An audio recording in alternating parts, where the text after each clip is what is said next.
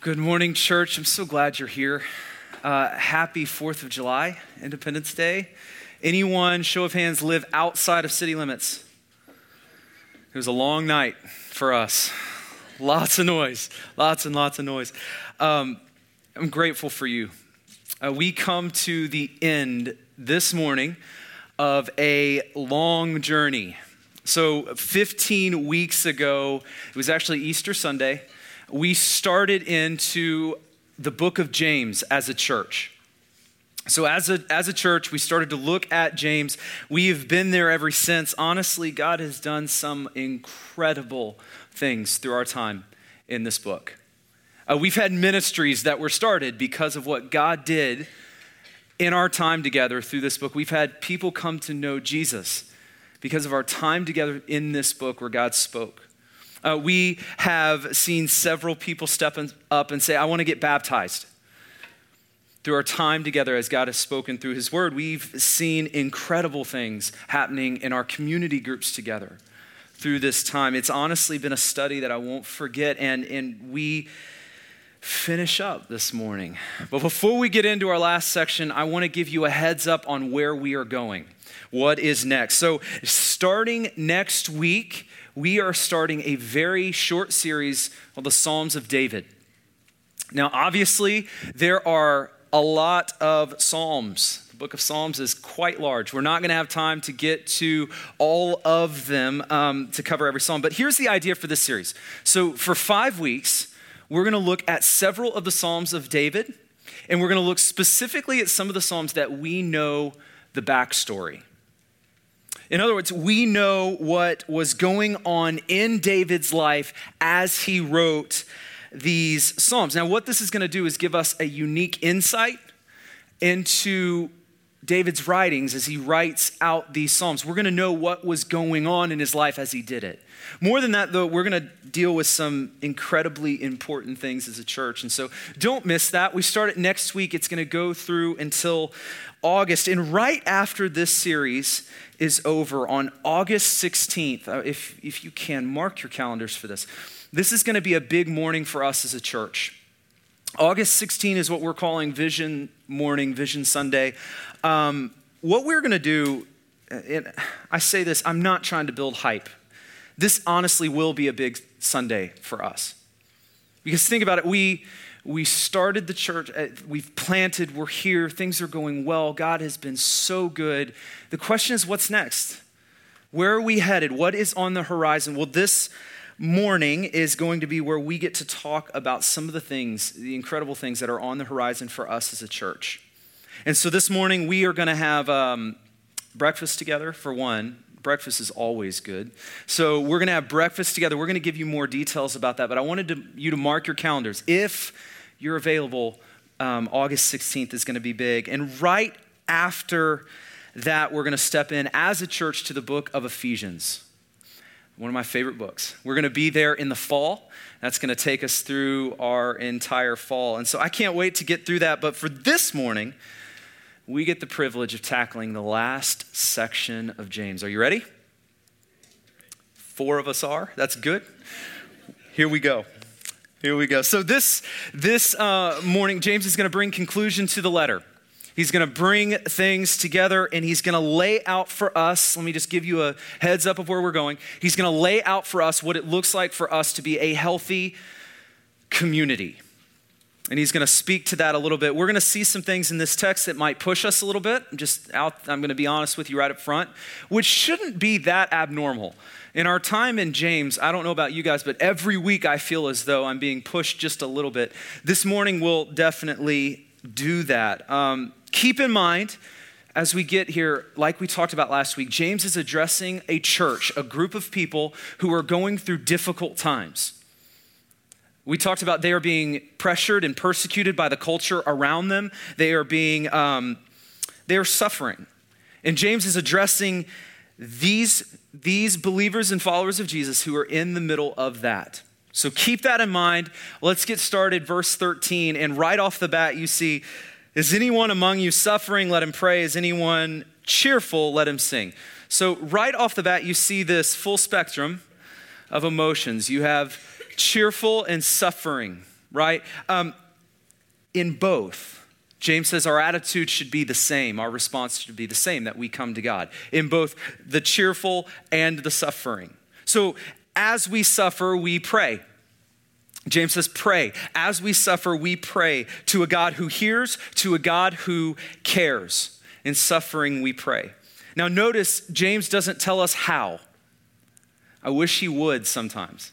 He doesn't tell us how we are to pray. He's not telling us that when you pray, you should just stop and ask God to take away the difficulties. He's also not telling us not to do that. He's not speaking to how we should pray. He simply says, pray, meaning in suffering, we come to God. And then he runs it to the other side to when we are cheerful, when things are awesome, when things are good, we pray. Now, for some of us, when things are good, that's when it's hard for us to come to God. For some of us, when things are good, that's when it really is hard for us to come to God, because our mindset shifts a little bit, where when things are going well, we think, well, I got this.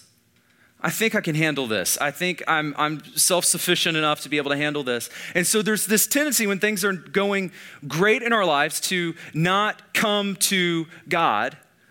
For some of you, including myself, that is my tendency. For others, you might be on the other side. When things are not going well, you have this tendency to think that we need to clean up before we come, that we need to get our life in order before we come to Jesus, that we kind of get this feeling that God is sitting up in heaven just saying, you again? Going through the same thing again? And so we feel this pressure that we need to clean things up before we come to him. So on both sides, James says, don't buy either of those lies.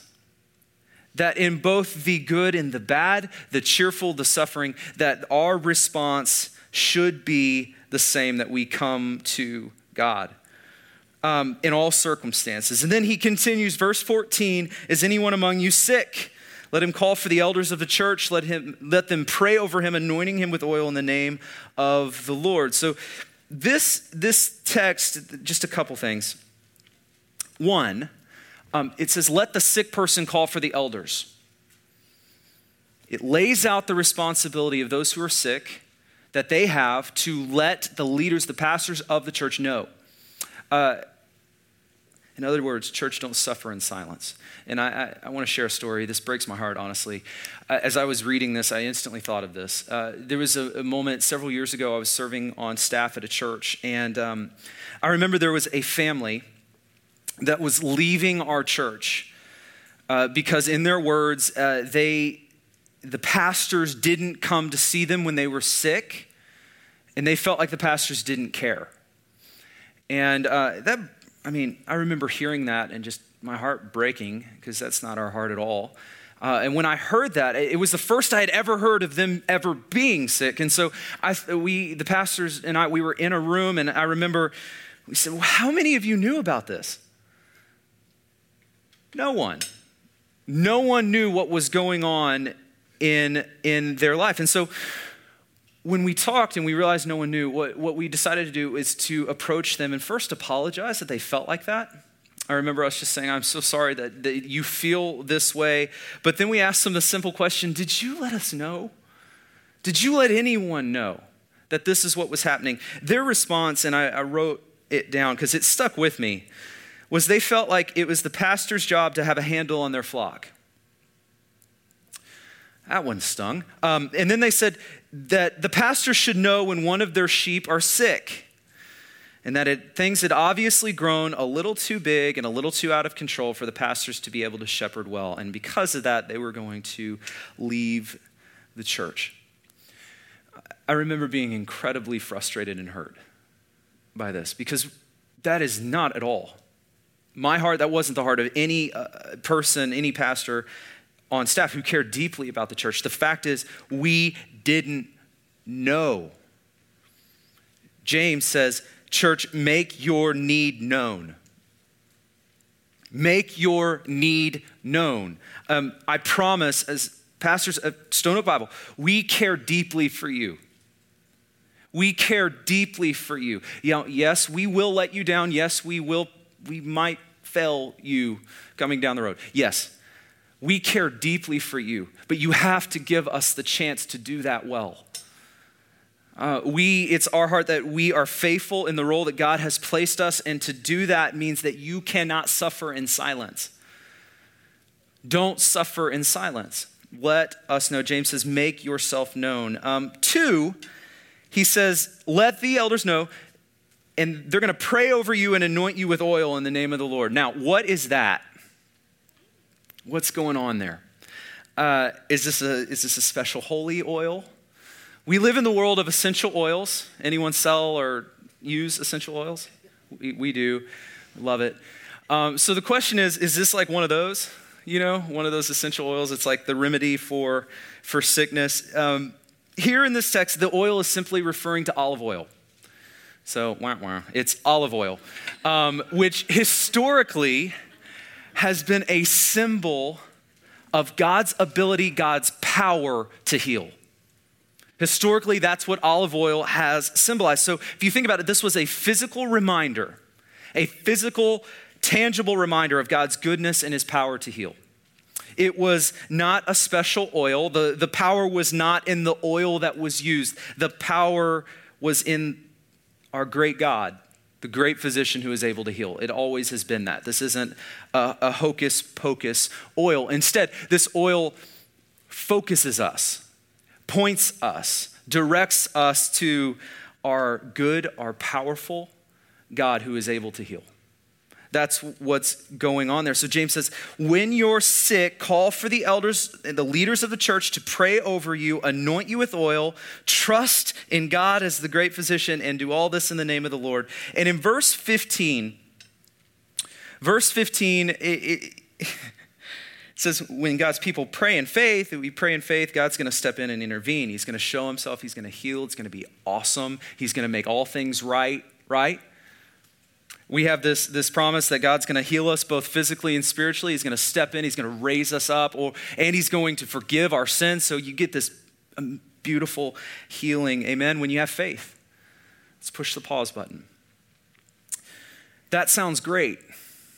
When we get sick, when we're struggling, we do these steps, and boom, healing. Right? We stand on. There's a problem with that. There's a problem with that. Do you see it? The problem is that Christians get sick and die. The problem is that Christians get sick. Christians who pray in faith, who call for the leaders, the pastors, the elders of the church to pray for them, to anoint them with oil, they deal with ongoing unanswered prayer. This is the reality. Is it because they're lacking faith? Is this because of an insufficient amount of faith on their end? I ask this question because it is deeply important. I remember several years ago, there was a family that was going through just a painful time where a loved one was dealing with cancer. It was a long battle. It was hard, as cancer is typically. It's very difficult. Finally, this girl, she died, and she died young. And I remember in the middle, I think it might have been at the memorial, the viewing. I remember, right after, in the middle of sadness, in the middle of the pain, I remember someone who was around them, who from our church, loved them, came to them and said something. I don't have their exact words, but it really comes down to faith. And I was like, oh no. Don't do this. They told this family, it really comes down to faith. God's word said that she should have been healed. And there was this moment, I don't know if you guys have been, maybe some of you have been through an experience like that where you've been told, and I'm sorry. There was this moment where it's just, where you feel like it's because of you that listen, if there were ever a time for a holy and righteous throat punch, it would be right there. Right there. This is incredibly sad. There's a few things that I want to see here before we move on. Number one, there are going to be times when our will and God's will are different. So there are going to be times when what I want, my will, is going to be different from what God wants, God's will. Let me show you a few biblical examples. I'll start with a small one. Paul, 2 Timothy, the last part of 2 Timothy, chapter 4, I think it's verse 20. He's leaving a city called Miletus. He is, and in his leaving, the text says he's leaving a man who was ill, very ill. And this man had not received healing. His name was Trophimus. He had not received healing. Paul had not got this healing to happen yet, and he was leaving. And he told the church, please watch over him. Why wasn't he healed? Was Paul's faith insufficient? Was this a problem on Paul before he left? He couldn't just pray. He wanted this healing, obviously. Let's look at another. Jesus, right before he was facing crucifixion. So he's in this moment of incredible pain, incredible agony. He's praying. You get this sense of just the agony he was in, and he was praying, Father, let this pass from me. If at any way possible, let this cup pass. If there's any other way, Father, please. But not my will, but yours be done. Now, was Jesus' faith insufficient when he made his request known, saying, please let this pass? One more. Paul's infamous thorn in his flesh in 2 Corinthians. So we don't know what this thorn, for those of you who aren't familiar with the thorn in the flesh, 2 Corinthians tells us Paul had this thorn. He calls it a thorn in his flesh that would not go away.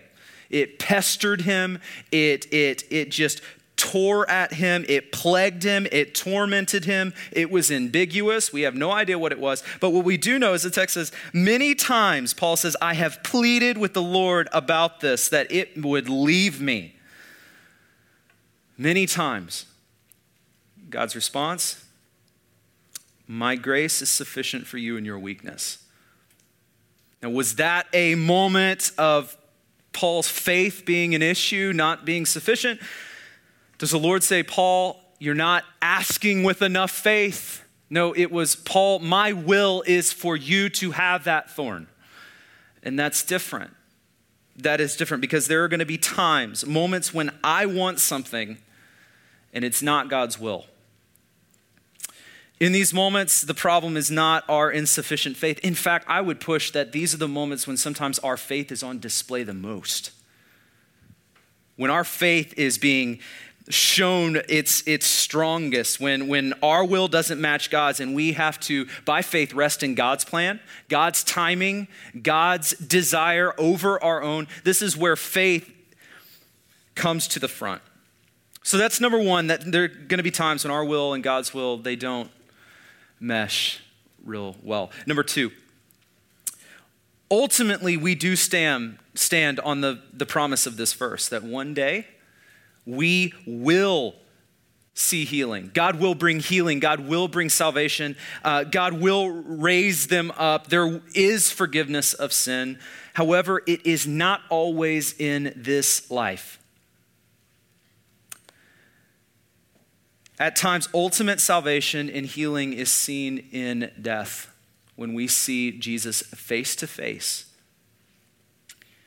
We stand on the truth of that passage because the guarantee is not that when we pray in faith that God will always answer it according to our will. The promise is that when we pray in faith in the goodness of our God, that God will always answer according to his will. That's what we stand on. And so let's break this down. Church, there are going to be moments in our lives that we are going to witness. We're going to pray fervently. We are praying, we are petitioning, we are weeping, we are praying for God to do the impossible. And there are going to be moments when he does. And we see healing. We rejoice in that. We see God step in and bring healing, respond to our prayers with yes. And when that happens, we do what James calls us to do in verse 13. We rejoice, we celebrate with joyful songs to God. That's what we do. That's our response. We come to God celebrating his goodness. But church, there are also going to be times when we pray fervently in faith, that we petition, we weep, we ask God, step in, intervene. And in those moments, we do not see healing in this life. we will experience death and loss, and this is the reality of us living in a sinful and fallen world. This is the reality that we live in. And in these moments, what do? We do what James calls us to do in verse 13. In suffering, we come to God in prayer. We pray to knowing that God cares. We come to God trusting in his plan, trusting in his will, his goodness, that we will receive ultimate healing, that's not lost at death, but it's fully realized at death. And so we come to him because of the work of Jesus Christ on the cross. And so what do we do with this verse, this promise of healing? We understand the implied condition. As Jesus said, not my will, but yours be done. We understand that God will always answer according to his perfect will. And so we plead, we pray, we get on our knees, we weep, and at all the time, we trust. We trust that he is God and that we are not. Now, we need to continue. And church, I want to be honest, this is where I believe it might get a little uncomfortable. This one was uncomfortable for me. One of the distinguishing features of our culture, not just church culture, but our culture, something we pride ourselves on, honestly, something that kind of marks us as Americans is our individualism. What I mean is we are strong. Like we get things done. We put on our big boy pants and we go to work and we get this done, right? That's kind of the mark of our culture. We're self-sufficient. We're individuals. This carries on into our relationship with God, where our relationship with God becomes highly individualistic, where our Bible study is personal and private. Our prayer time is very personal. Jesus died for me personally. All of this is true. I'm not saying this is wrong. But we dwell on this, that Jesus died for me as an individual personally. We have this personal relationship with Jesus. What happens is we start to think that all I need is Jesus and my Bible, and I'm good. The problem is the Bible that tells us you're not good in that situation. What can happen is church can become the place that we go to because God told us to go there, but we slip in and slip out, and we aren't really known. No one knows us, truly knows us, and we're busy people, and so community group doesn't really work. It's hard to commit to that. I mean, community in general is hard to commit to, and all of a sudden we realize that no one in our church community truly knows us and is truly praying for us. It can happen like that. By the way, I read a stat that is absolutely ridiculous, that the average American has 1.23 friends.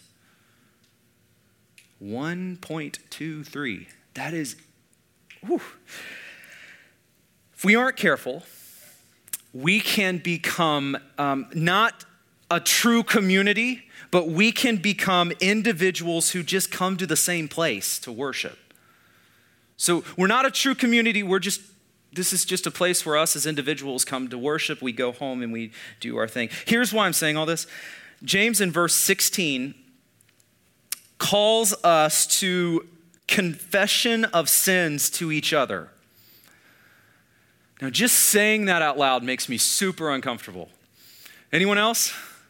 It makes me incredibly uncomfortable because James says, you confess your sins, you pray for each other.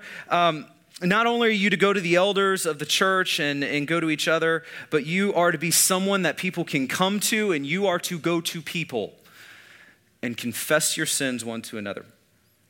So is this happening in your life? Let's talk about this a little bit. This can get really messy. We're just going to be honest. This can get really messy to do this. And some of you are probably thinking of some of these not great places that this could lead to. We just start everyone confessing our sins out loud to each other. It would not be wonderful.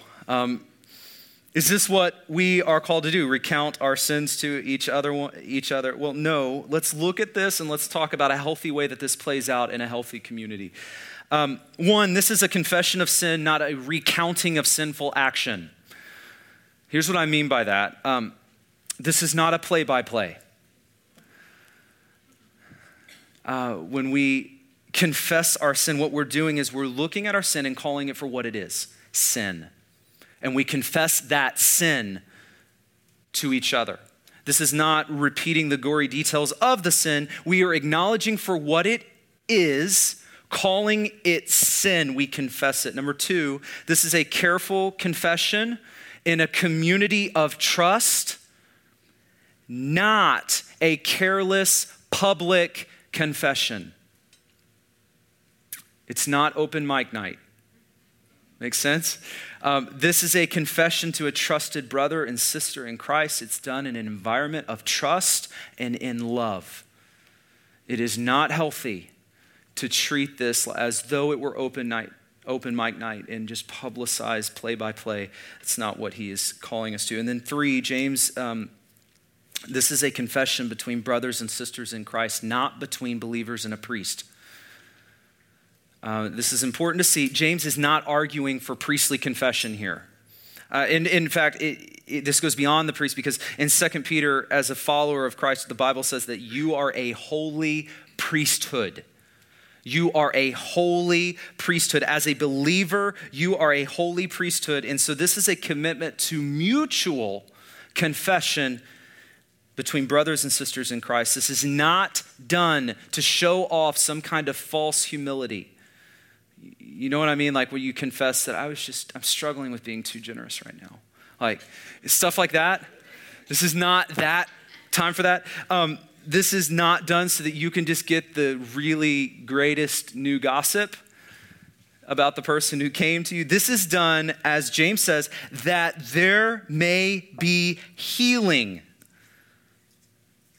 That's not what I think of when I think mutual confession of sins. But James says that there may be healing, that God uses this to bring healing. My prayer is that our church would be full of relationships like this. But the only thing I can do is to point to the scriptures that call us to that. But it is up to us collectively to actually make that happen, to actually put this into practice. Because everything in me, everything in you, everything in us is going to drive us toward individualism, to think that we're okay without each other.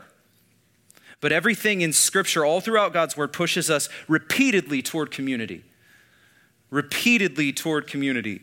And this is a part of what it means to be a healthy church community, meaning we can't be healthy if we ignore it. If we ignore this aspect of it. So ask some basic questions. Who in your life right now can be that for you? Who can you call right now, have lunch, have coffee with, that can be that for you? It may be someone in your community group, someone who you just started to become close with.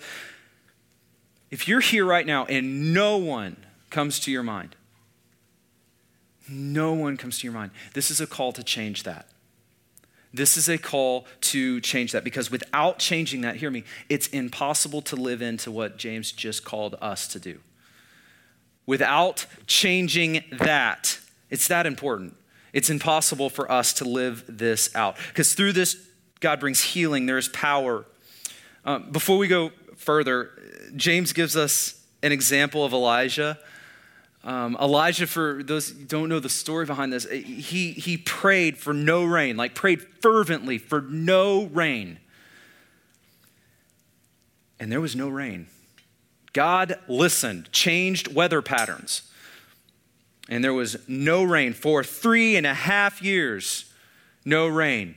It's crazy, right? And then we read, Elijah again, after that 3.5 years, decides, I'm going to pray again fervently in faith. I'm going to pray that there would be rain again. And after 3.5 years, rain comes again. So that's amazing, right? Well, the most amazing part of this is in verse 17, where James says, Elijah with a nature like ours. A normal guy, an average guy, not a super Christian, not a mega Christian, just like you and me. Meaning it's not the power of a special person to cause incredible things to happen. It's never the power of a special person. It's the power of the Almighty God responding to the fervent prayers of his people that cause these things to happen. There is power in prayer, but never think that the power is in the one who prays. It's always in the God who answers. And now James is going to end his letter in a very unique way. I love this, and I want us to actually read these together, the last two verses, starting in verse 19. It says, "My brothers, if anyone among you wanders from the truth, and someone brings him back, let him know that whoever brings back a sinner from his wandering will save his soul from death and will cover a multitude of sins." So, church, not only are we to come to each other for prayer, for confession, but we are to actively be bringing our brothers and sisters back who have wandered from the truth. Now, a couple things here. First of all, James is referring to people who profess to be Christians. So Christians who have since then wandered from the truth. Second, it is our privilege, our responsibility to step in and help those who wandered, even though it is probably going to be our tendency to say it's none of my business. Even though everything in us is saying, well, it's probably none of my business to get involved in that, James says it's our privilege, our responsibility to step in and love. And then third, this is more of a clarification, let's not misunderstand that we save no one. Okay, if you read that, we saved no one. You didn't die for them. You can't restore broken relationships between them and God, the Father. You can't do that. You're unable to pay their debt. Only Jesus did that. Christ accomplished that on the cross. And so let's not misunderstand it. We save them only in that we point them to the Savior. Okay, so we save them only in that we point them to Jesus Christ, in whom they find salvation and forgiveness. Having said that, James is clear. God desires to use us individually and collectively as his tools of restoration and reconciliation. We're going to unpack this. Let me say it one more time. That God desires to use us individually and collectively as his tools of restoration and reconciliation. So last week we talked really briefly about the decision of the U.S. Supreme Court to legalize same-sex marriage. And I say this because, church, we're about to step into a season in our culture where we're going to get to put this into practice. And here's what I mean by this.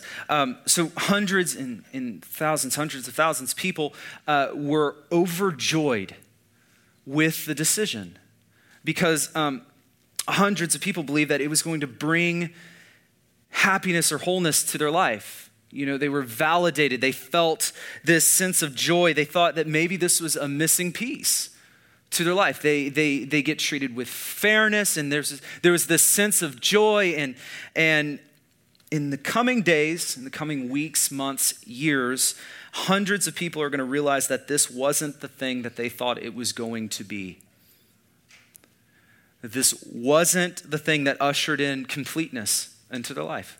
This wasn't that thing. Hundreds are being caught up in this sexual revolution. And church, we're stepping into a season where we're going to get to see and deal with the brokenness that has been caused by this sexual revolution. We're going to see people who are hurting, broken, confused when the promise, the fulfillment just didn't pan out the way they were hoping to. And now my question is, where do they go? My answer is here. Here. They come here. And are we ready for that? Are we ready for that? Let me say it again. God desires to use us individually and collectively as his tools of restoration and reconciliation. So are we ready?